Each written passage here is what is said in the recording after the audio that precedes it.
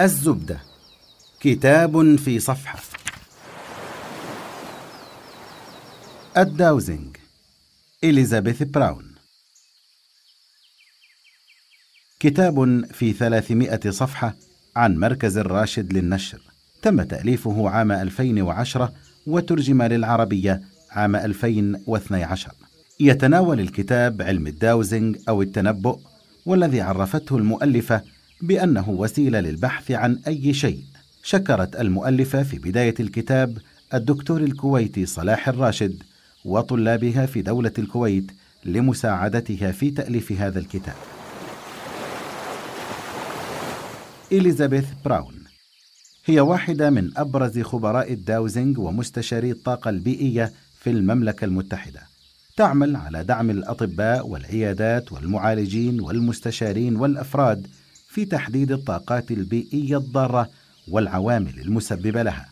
عملت في نيويورك وواشنطن العاصمة لمدة 8 سنوات مع كبرى الشركات لتحديد تأثيرات ومسببات التلوث الكهرومغناطيسي في البيئات المكتبية.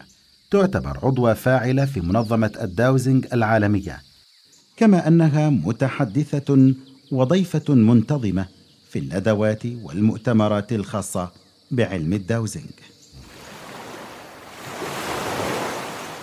زبدة هذا الكتاب: قسمت المؤلفة الداوزنج إلى قسمين: استنباء الحقل كالبحث عن الماء، والاستنباء عن بعد كالسؤال عن معلومة.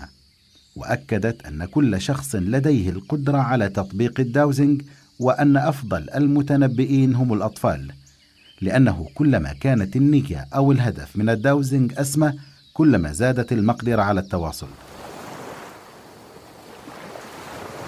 فكرة الداوزنج يمكن تخيلها بأن ذهن الإنسان مرتبط بقاعدة بيانات على شكل طاقة تحوي كل المعلومات التي توفرت للبشرية، بحيث يستطيع كل شخص الوصول لهذه البيانات، مثل وصول أجهزة الكمبيوتر للمعلومات في شبكة الإنترنت. ولا بد من الفصل بين علم الكهانة وعلم الداوزنج، على الرغم من أنه لا يوجد تفسير واضح للداوزنج حاليا. ويمكن القول أن إمكانية تفسير الداوزنج في الوقت الحالي كتفسير تقنيات متطورة مثل الواي فاي والإنترنت لشخص قبل 50 سنة. ويمكن استخدام اليد كأداة للداوزنج، ولكن أدوات الداوزنج تستخدم لإظهار الإشارة بشكل أكبر، وأشهرها العصا على شكل حرف L أو البندول. وفي أحد التجارب ثبت أن أدوات الداوزنج تتأثر بطاقة الجسم وحركة العضلات التي تتحرك قبل العصا بنصف ثانية تقريبا.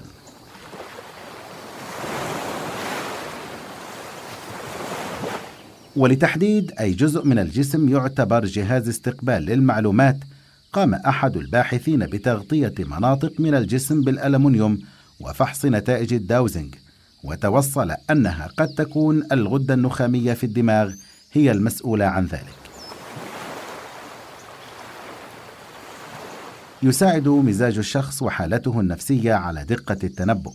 وشبهت المؤلفة الداوزنج أثناء المزاج السيء بتشغيل المذياع ببطارية شبه فارغة، كما أن شرب الكحول يؤثر سلبا على الداوزنج ومشابه لقيادة السيارة بعد الشرب.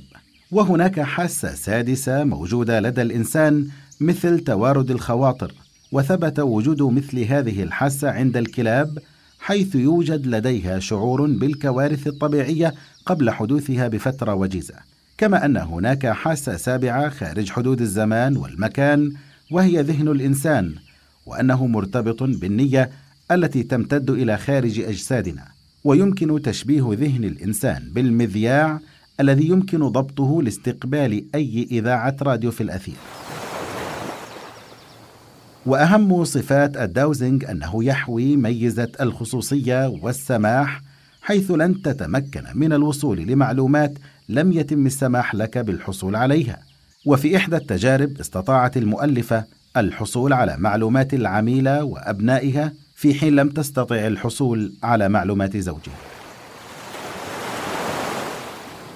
ويمكن استخدام الداوزنج في عدة مجالات، مثل مكان الماء وصحة الإنسان بالاستفسار عن مرض معين أو عدد ساعات النوم المناسبة، أو في الاستخدام اليومي كاختيار لون مكتبة أو صيانة جزء معين من السيارة، أو تحديد أنسب مكان لقطعة أثاث، أو تحديد موقع دلافين لمشاهدتها في رحلة بحرية، في حين لن تنجح عملية الداوزنج إذا كان الهدف صيد هذه الدلافين.